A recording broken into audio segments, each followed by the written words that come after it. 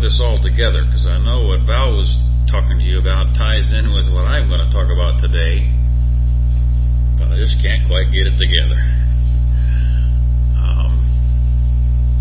So I guess I'll let you put the pieces together as we move through here. I mean, some of the stuff that Val had was heavy, but then he cooked it down to being so simple. Just take God at His word, and you'll be okay. That's what I heard in the end. Take Him at His promises. But you know, as we are sorting out the issues of life, just somehow, at least I make it a little more complex than that. And I like to write things and just figure it out on my own. And I think this subject right here is one of those ways. I'm trying to figure it out on my own and make it work. So at the beginning here, I'll introduce a book to you, and I referred to it yesterday, Where is God When Life Doesn't Make Sense, by Lester Bauman. And this is, how many of you have heard of Lester Bauman before? Anyone here know who Lester Bauman is? Okay, not much. Okay. Well, if you Google him, you'll find his blog. He's a writer. This book is actually about Solomon. It's about Ecclesiastes. How do you find meaning and purpose in life? Most of us face this question sooner or later, no matter how popular, rich, or successful we might be. Money can't buy meaning in life. Education can't teach it to you. Possessions don't come with it. You can't find it by getting married, nor by staying single. Losing weight doesn't help, nor does meditation. Religion won't fix the problem, nor will committing suicide. But life isn't hopeless and meaningless. You can find answers. Welcome to the book of Ecclesiastes.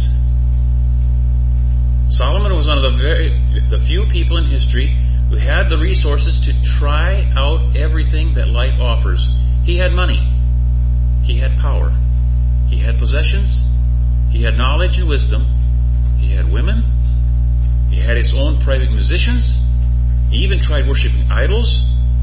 If he wanted something, he bought it, or got it some other way. But he didn't have meaning or purpose in life like he wanted it. He wanted it badly.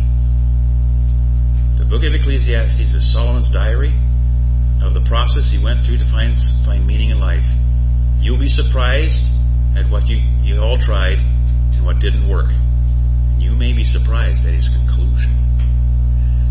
I read this book bit by bit in my devotional periods. I highly recommend it. It's philosophy, but it's scriptural, and God included it in His holy word. I really didn't get how Ecclesiastes was such a search for meaning for Solomon, and so many issues that I've wrestled with and I've thought about. Solomon processed. His conclusion is very interesting. Lester Bauman is married to my wife's first cousin, and it just occurred to me that, you know what? He might be an idea for FOCIS. It might be a try. I don't know. So if you ever get to meet Lester Bauman, it'd be fun to chat with him. Well, I don't know what my wife thinks about that idea. I didn't spring that on her. But we get ideas for speakers of FOCIS, and some of them work out, some of them fall through. The other book that I would recommend to you is this book, When People Are Big and God is Small, by Ed Welch. And I use this book as a resource, and you'll find some of the ideas that I used in my previous sessions here in this book. But it's if you're interested in more in-depth understanding of how people can be big to you and God is small, I highly recommend this book. Jealousy, the result of insecurity. What's wrong with my clicker, Val? Got it plugged in.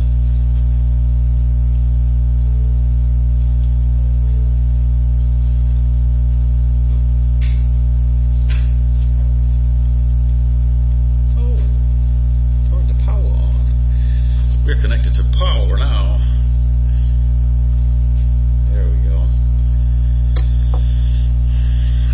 insecurity, identity, and an identity deficiency. I'll just say just a few things on the onset here, that a jealous person has an identity deficiency. The who am I and the what am I about question is not clearly answered. I'm to be a servant. We've been talking about that.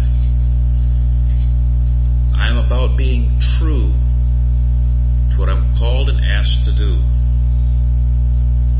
I'm about building God's kingdom because I am a kingdom citizen. Therefore, I'm about building His kingdom.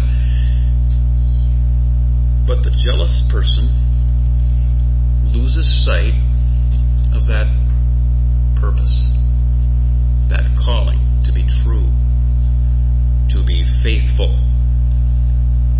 A jealous person gets their eyes onto success or failure. And that's a pretty poor motivation for living. And God asks us to be faithful. God asks us to be faithful in what we do. Now you might say, how do you know so much about this? Well, I've walked the path. And I'd like to help others to avoid that path and find better answers sooner than I did. But you see this fella here, he's sitting there in a dingy room. And he really doesn't want to be there. I'd picture that as a room of jealousy. It's cold, it's damp, it's just not comfortable. But he doesn't know how to get out. He's frustrated sitting there. It's just not a healthy place at all. He's miserable. But he really doesn't know what to do about it. I hope he finds answers. I hope he finds answers. Christine had a rough childhood. Christine's father passed away when she was just 2 years old, and her mother struggled with a drug addiction, and on top of that, she suffered from a hair loss condition, leaving her to go through school bullied for wearing a wig. However, Christine's junior year at Houston's Clear Lake High School, in her junior year at Clear Lake High School, she was taken under the wing by two cool girls, Rachel and Tiffany. After receiving a makeover from the two girls, Christine was even voted the most irresistible by the student body. Success. Despite their kindness, Rachel and Tiffany were shot point blank and killed in 2003, along with a cousin and boyfriend. And it took 3 years to connect the murders to the then 17-year-old Christine and her boyfriend Chris, thanks to a tip. Though Christine had blamed her actions on Chris, who committed suicide, investigators believe she was severely jealous of the beautiful and popular young women who were supposed to be her best friends. While nothing ever came easy for Christine, her friends seemingly had naturally possessed the qualities she most wanted, and she was sentenced to over 40 years in prison in 2012. Now that's an awful story, and beyond words, and I deleted a bunch of the details. Didn't want to share those here. And I actually needed to quit reading because of the murders on the news article I found. Okay? Distant from us, far away. But I wonder sometimes how far away is it? Jealousy is listed as a work of the flesh. It's in the list of terrible sins. Now the works of the flesh are manifest, which are manifest are these: adultery, fornication, uncleanness, lasciviousness, idolatry, witchcraft, hatred, variance, emulations, wrath, strife, seditions, heresies, envyings, murders, drunkenness, revelings, and such like, of which I tell you before, as I told you in time past, that they which do such things shall not inherit the kingdom of God.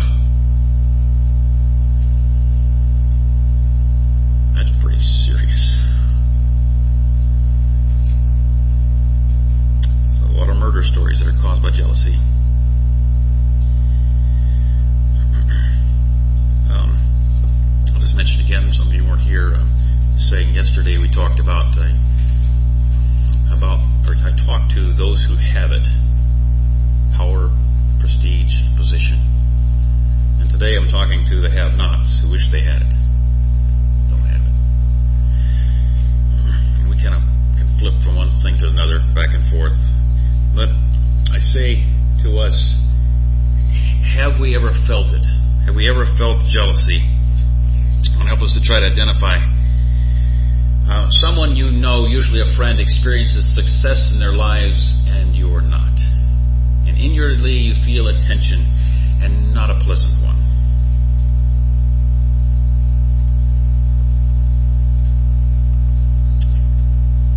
Your friend can get better grades than you, and you wish you could better them, or you wish you could advance beyond them. Your friend gets a new vehicle, and you inwardly feel a twinge. Well, this next one got me. Your friend starts dating, and now you don't have the talks that you used to have, and inwardly you feel irritated and lonely. I had 3 friends, and one by one they started dating. Last one went, and I felt like I was left alone, because now his heart went to her, and he shared his stuff with her and not with me anymore. And inwardly I was hurt. I just kind of ground. Several of your peers are more outgoing than you, and you wish you could have the attention they were getting. I went on PWTC back when I was young, and we had a group of us that went out to, I think it was to Claire's house. I think you had us over. We went over that direction anyway. And there was one fellow that was in the bunch, and he was the master of ceremonies. He just knew how to get everybody to laugh and to carry on, and then he knew how to get serious. And I was this shy, quiet fellow here, and I just kind of looked at him and, "Would you shut up?" I didn't have what he had, and I wished I had it.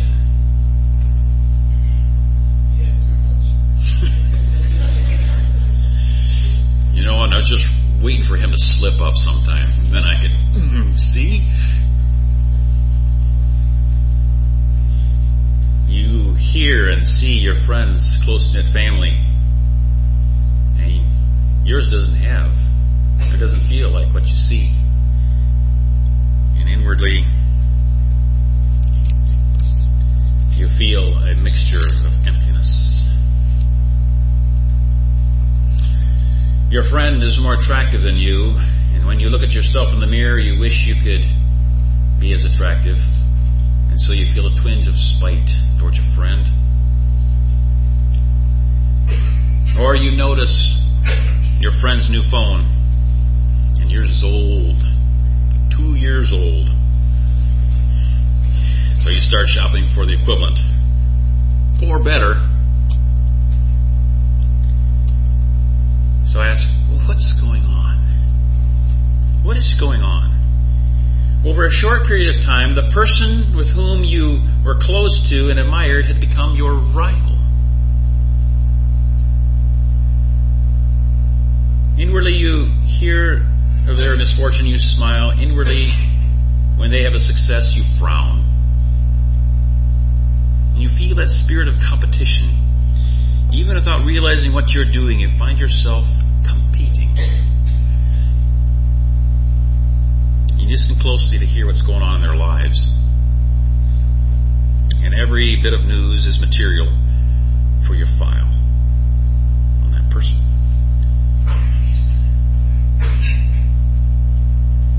Inwardly you think, when you hear of their misfortune, you smile, you think, that should bring them down a few notches. Or you might even give them a little sympathy and, sorry to hear about that. Well, but there's no way you're going to congratulate them if they have a success. That would make them proud, of course, so that's your righteous reasoning.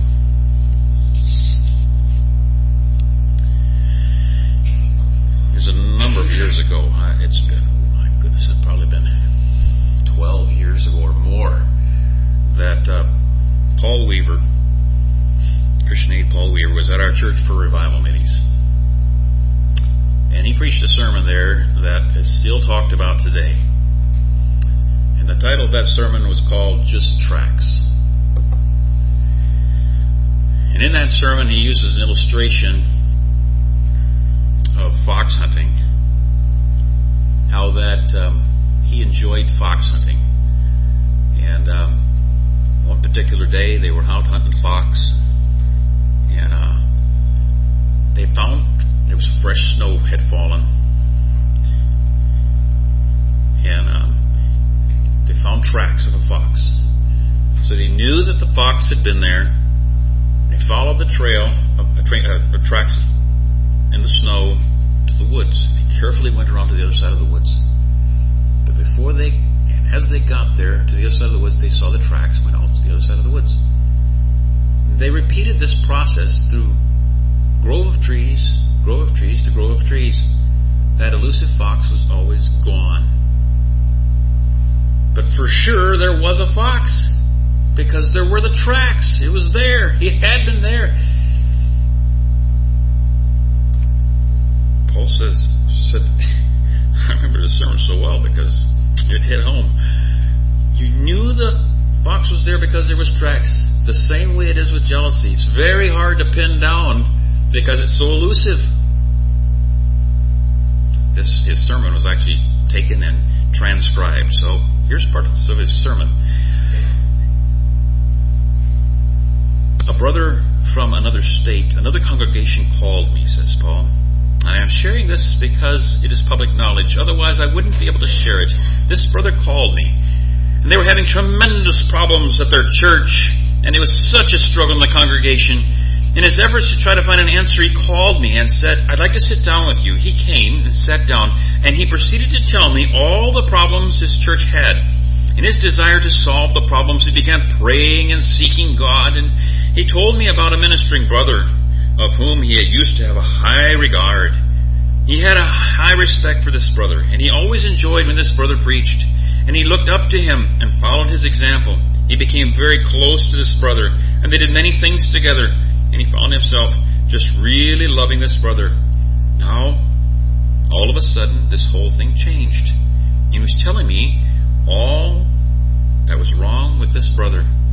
I wondered. And he kept talking for hours. And this is what he told me.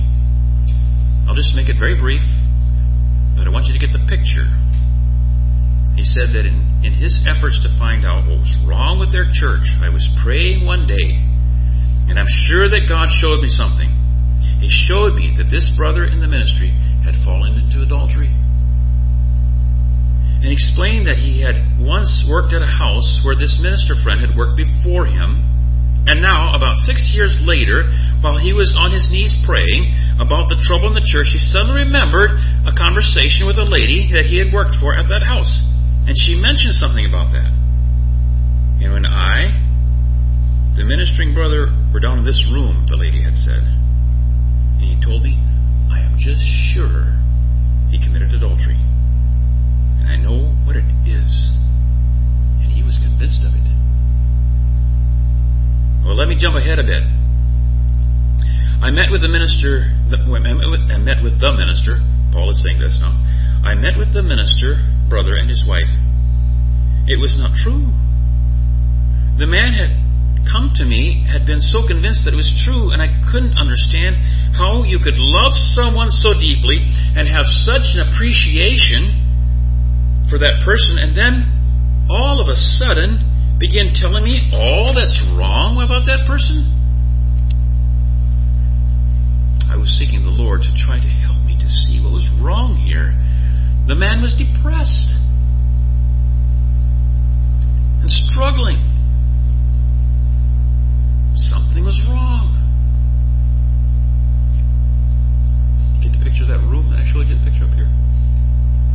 There seemed to be a stronghold in his life. I checked all these things out and told him that it was not true, and he was still depressed. I was seeing tracks of his spirit here. It was clothed in a holy garment. It had a very holy coat on. And I'm not talking about a physical coat. I'm talking about something that looked holy because it came out in a deep concern for his church, or so it seemed. And when I started to get to the root of that thing, and trying to identify the spirit, and all of a sudden it showed up in a way that seemed it was just right to have such a concern. Now you're wondering what that animal is. It is the most destructive of ungodly spirits that can roam the church, and people have hosted this spirit. Paul's talking about the spirit of jealousy.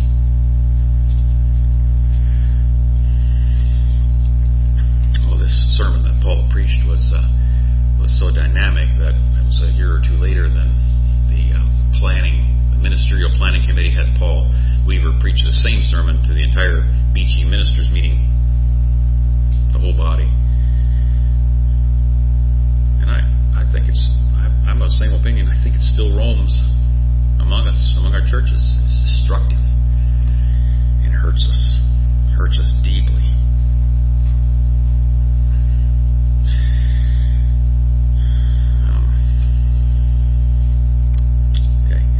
Christians are taught to be wary of jealousy for the very reason that it can be destructive, not just to the person, but the relationship surrounding him or her.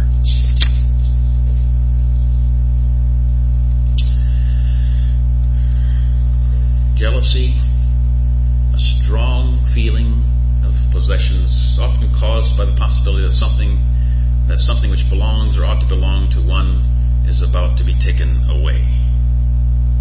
Well, the word can be used in a positive sense. I mean, God is a jealous God.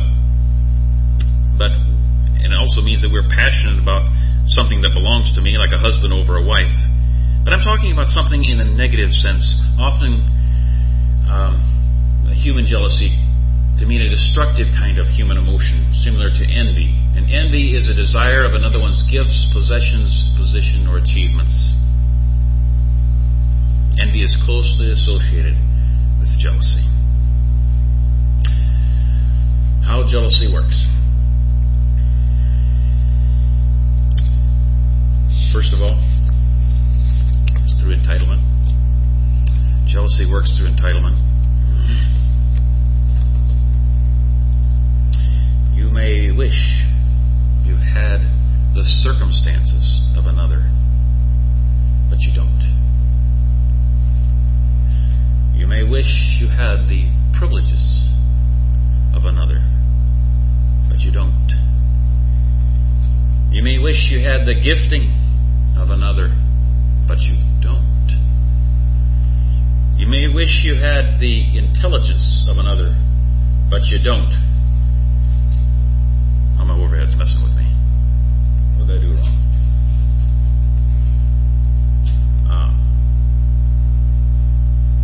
Listen to my other wish I hads, okay? I didn't get them on my overhead. Yep, we're at the intelligence one. You wish you had the physical appearance of another, but you don't. You wish you had the family of another, but you don't. You wish you had the well-behaved children of another, but you don't. You wish you had the business of another, but you don't. You wish you had the popularity of another, but you don't. And inwardly, you're dissatisfied with the circumstances God has allowed in our lives. We feel we deserve something better.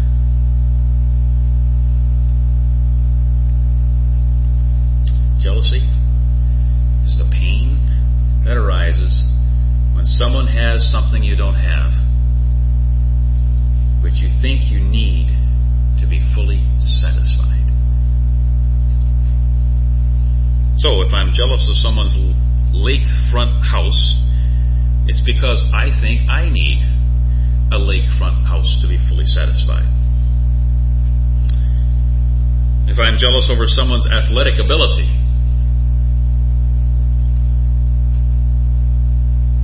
it's because I believe I need more athletic ability to be fully satisfied.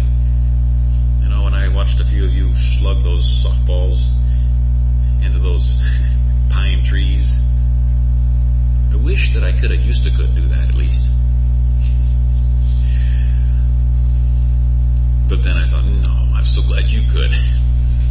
And that was a lot of fun to rejoice with you.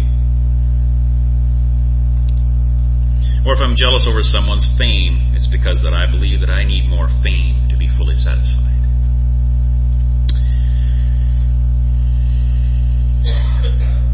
It also develops by comparison. And comparison is a losing game. Even Theodore Roosevelt said, comparison is the thief of joy. The thief of joy. Often jealousy develops towards our peers, those who are in close age and responsibility as us. Often it's toward those who do the same things I can or wish I could do. You'll either feel less or better than. We tend to compare to those who are close to us in age and responsibility. It's often towards those who go. There's a sense where comparison is actually good and motivational. Having a good role model is a good idea. As Paul said, wherefore I beseech you, be ye followers of me. So I don't think it's wrong to have a role model, be ye followers of me, even as also I am of Christ. The right kind of comparison can be motivational if we use it not to be self-centered. But sometimes comparison can be, it's probably one of those categories where God created it to be a good thing, but when taken to excess, it becomes a bad thing. The enemy can use it. Because envy can actually make you feel sick. So you've heard this expression, green with envy? Any idea where that came from? I enjoy finding where different phrases come from. Does anybody know? Okay, I'm glad you don't, because I can tell you now. I think I got one up on you, right? Did you ever wonder where the color green is associated with envy? It's because of a greenish facial tint has long been associated with illness, as suggested by the expression green around the gills. Since a person who is deeply envious is considered by many to be unwell, such persons are described as green or sick with envy. Of course, I found that looking around on the internet. It starts to make sense.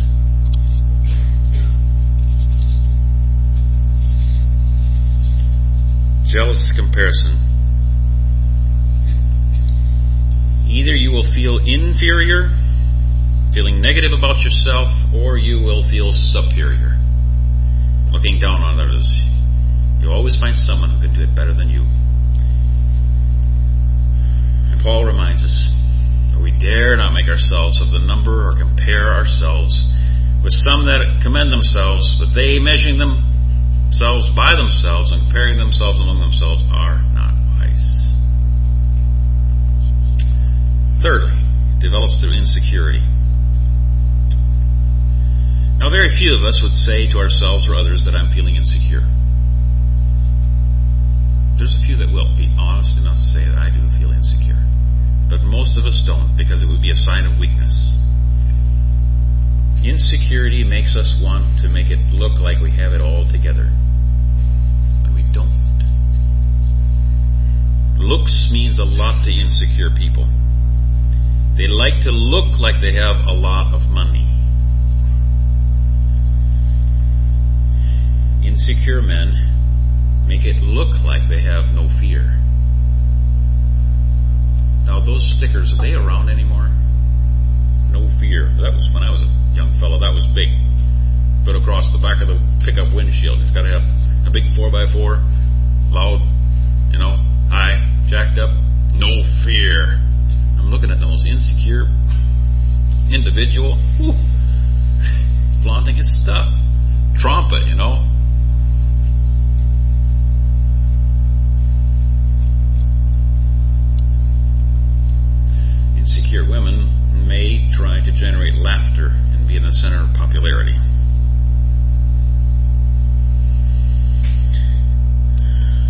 told you that I was shy and inhibited, and those kind just intimidated me all the more.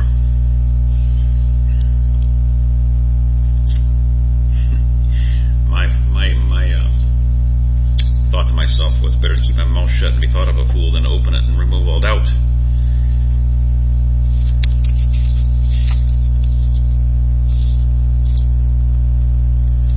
Insecure people are not very interested in the lives of others. They are more interested in their own lives and how they appear. But a secure person is more likely to be interested in the lives of other people. I've got a secure friend of mine who, when he sits down with me, he will ask me this kind of question. So, Verlyn, tell me about your joys and sorrows. And just kind of opens the door and gives me a platform. And gets me started talking. And I talk for a while, and after a while I realize, hey, he's just letting me talk about me. I should be interested in him. Well, that's the kind of friend you want. A secure friend like that. But insecurity will make your emotions rise with every success and plummet with every failure. You say, how do you know so much about this? This is where I've lived. It's not a fun place. Insecure people tend to brag about their successes. And we talked about that some earlier. Seem they have a compelling urge to talk about themselves and relate themselves to the latest achievement, their fish story, their big buck story, how many meetings they conduct, and how busy they are. Fourthly, humble, secure people ask questions of genuine interest in the lives of others. How it develops? Through criticism. You might find yourself dismissing someone else's accomplishments or being critical of what they are doing. You might find a constant string of negative thoughts or words. And again, these are tracks of jealousy. So we start seeing ourselves doing these kind of things. They're tracks of jealousy. You may try building up yourself by tearing others down. I have a good friend of mine who was my peer. When I looked up to him, he was a careful student of the Scripture. And we worked at the same service unit together. And I didn't realize how competitive this thing was becoming, but he would get up early in the morning to study the Scripture. And I thought, I'm going to be able to do this too.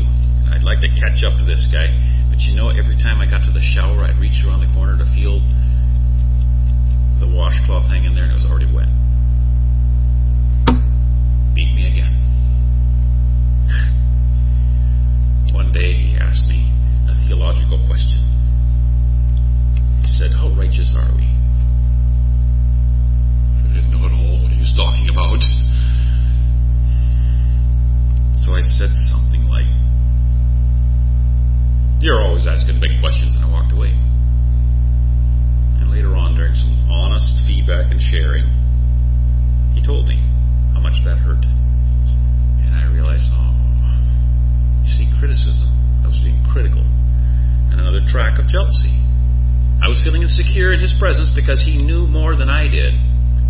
Rather than, I'll tell you later about overcoming.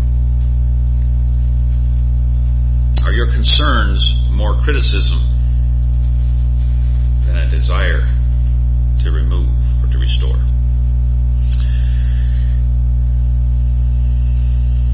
Another track of jealousy, how it develops, is an evidence is misery and sadness. Proverbs 14:30. A sound heart is the life of the flesh, but envy is the rottenness of the bones. You can literally get physically sick because of a jealous spirit. How do you know so much about this? Well, I've been there. Because if it just sits there and festers, and you fester on overnight, in the morning you don't feel like getting up because they're already outdistancing me. I can't catch up. If that's your motivation, I got to catch up. you won't want to get out of bed. Roughness of the bones. I literally began to feel sick back in those days. I don't want to go back there.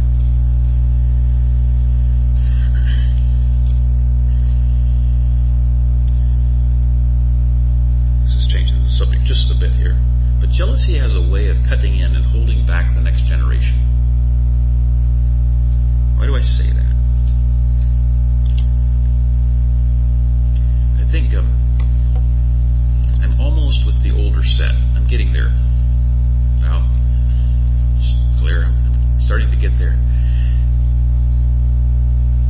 But an insecure leader, when he sees the younger generation rising and showing potential, it's the goal of leaders to bring along the younger, to train the younger to take their place. But when there's a leader that's insecure, it looks more like a threat. They're going to overshadow my influence. And instead of, these are the young men who we're trying to disciple, to bring up.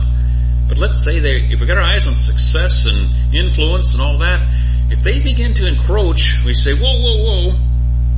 So ever slightly keeping the youth at a lower level, withholding advice, or downplaying their successes, or ignoring their suggestions, or overruling their ideas. What is that?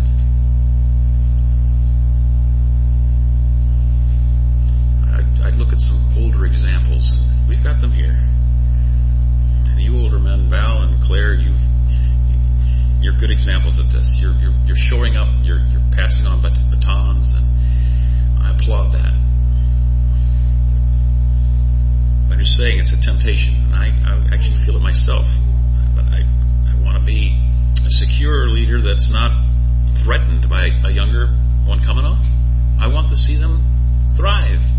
I really do. I remember hearing David L. Miller from Kansas, older, revered man, saying these young people have ideas that need to be heard. And he was conservative, okay? But I'm just saying, it's a temptation. Now, how to overcome jealousy and envy. And this is a process. And as I said, I've struggled intensely with it. I've struggled with it during periods of depression. Been angry with those who could outdo me. The worse I felt, the less I could do. Therefore, the more angry I became and the more envious. But I needed to change at some very deep levels of my thinking. So how do you move past jealousy, envy, and insecurity? Well, I'm going to give you some points now. And these are just points. And the other day I said we need a daily tradition of meeting with God so He can correct our thinking. So it takes time. But number one is to give priority to what God thinks of you. The fear of man brings a snare, but whoso putteth his trust in the Lord will be safe. So jealousy is an aspect of fear of man. We're looking at man again. And we're not looking at what God thinks of me. The fear of the Lord is safe. Insecurity is that fear of man. Jealousy and envy are the snare. Safety is found in putting more value on what the Lord thinks of me than what people do. Yes, it matters what others think. But we need to have a fear of God first and then a respect of what others think. And I would say again, there is no quick switch to flip. It takes time. It takes a lifelong exertion. Time of meditation. If you've been in the groove a long time, it'll take time to get it back out. It will take a disciplined effort. I have found it most helpful to meditate on Psalm 139 to understand what God's thoughts are to me. In fact, I've actually taken it and printed it off, and I have it across the top of my pegboard in my shop. And I spend hours in there cutting off parts of lawn furniture, and I got one of these cloudy days where it's drizzling, I'm trying to stay above the clouds, I will look up that and I will begin to quote. For I know the thoughts that I think toward you, saith the Lord, thoughts of... Oh, that's Jeremiah 29:11. All right. I meditate on that one too.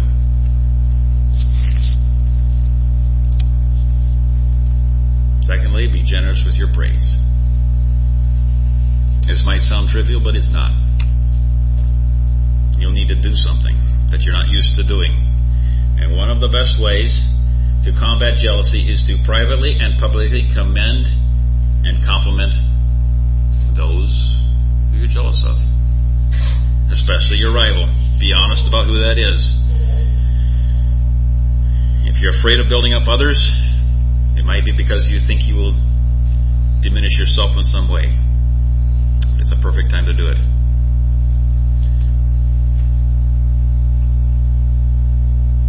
You know, I actually find it easier to weep with those that weep than I do to rejoice with those that do rejoice. So, you know, Larry slugged that ball and it went 2/3 of the way up in those pine trees, I think.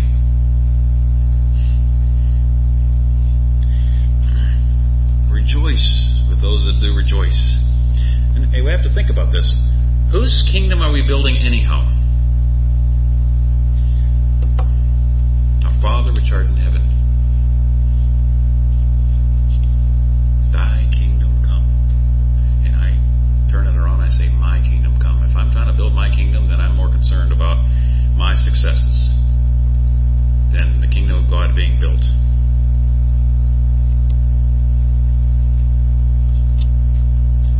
Give thanks for who you are instead of lamenting over who you are not. And God didn't get it wrong when He created you and me. He didn't.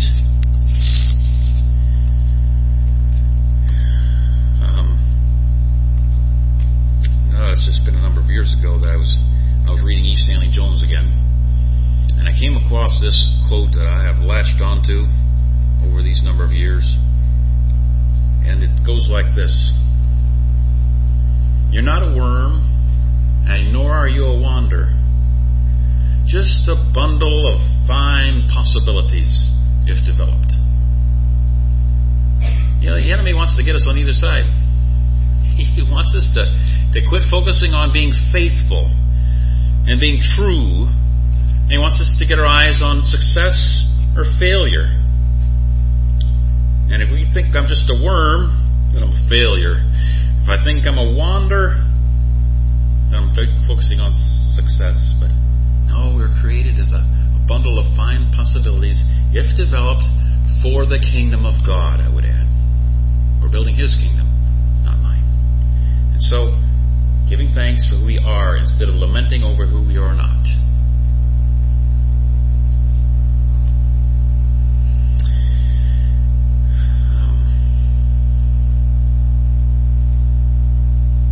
We might find a study of the spiritual gifts helpful. The prophet, who is a discerner of truth, the teacher, who is a student of truth, the exhorter, who is an encourager, the administrator, who is an organizer of detail, or the server, a helping hand, or the giver, a good manager of God's funds, or the merciful, who is an empathizer and a feeler with the hurting. God has a place for us. No matter what our spiritual gift is, rejoice in how God has made us.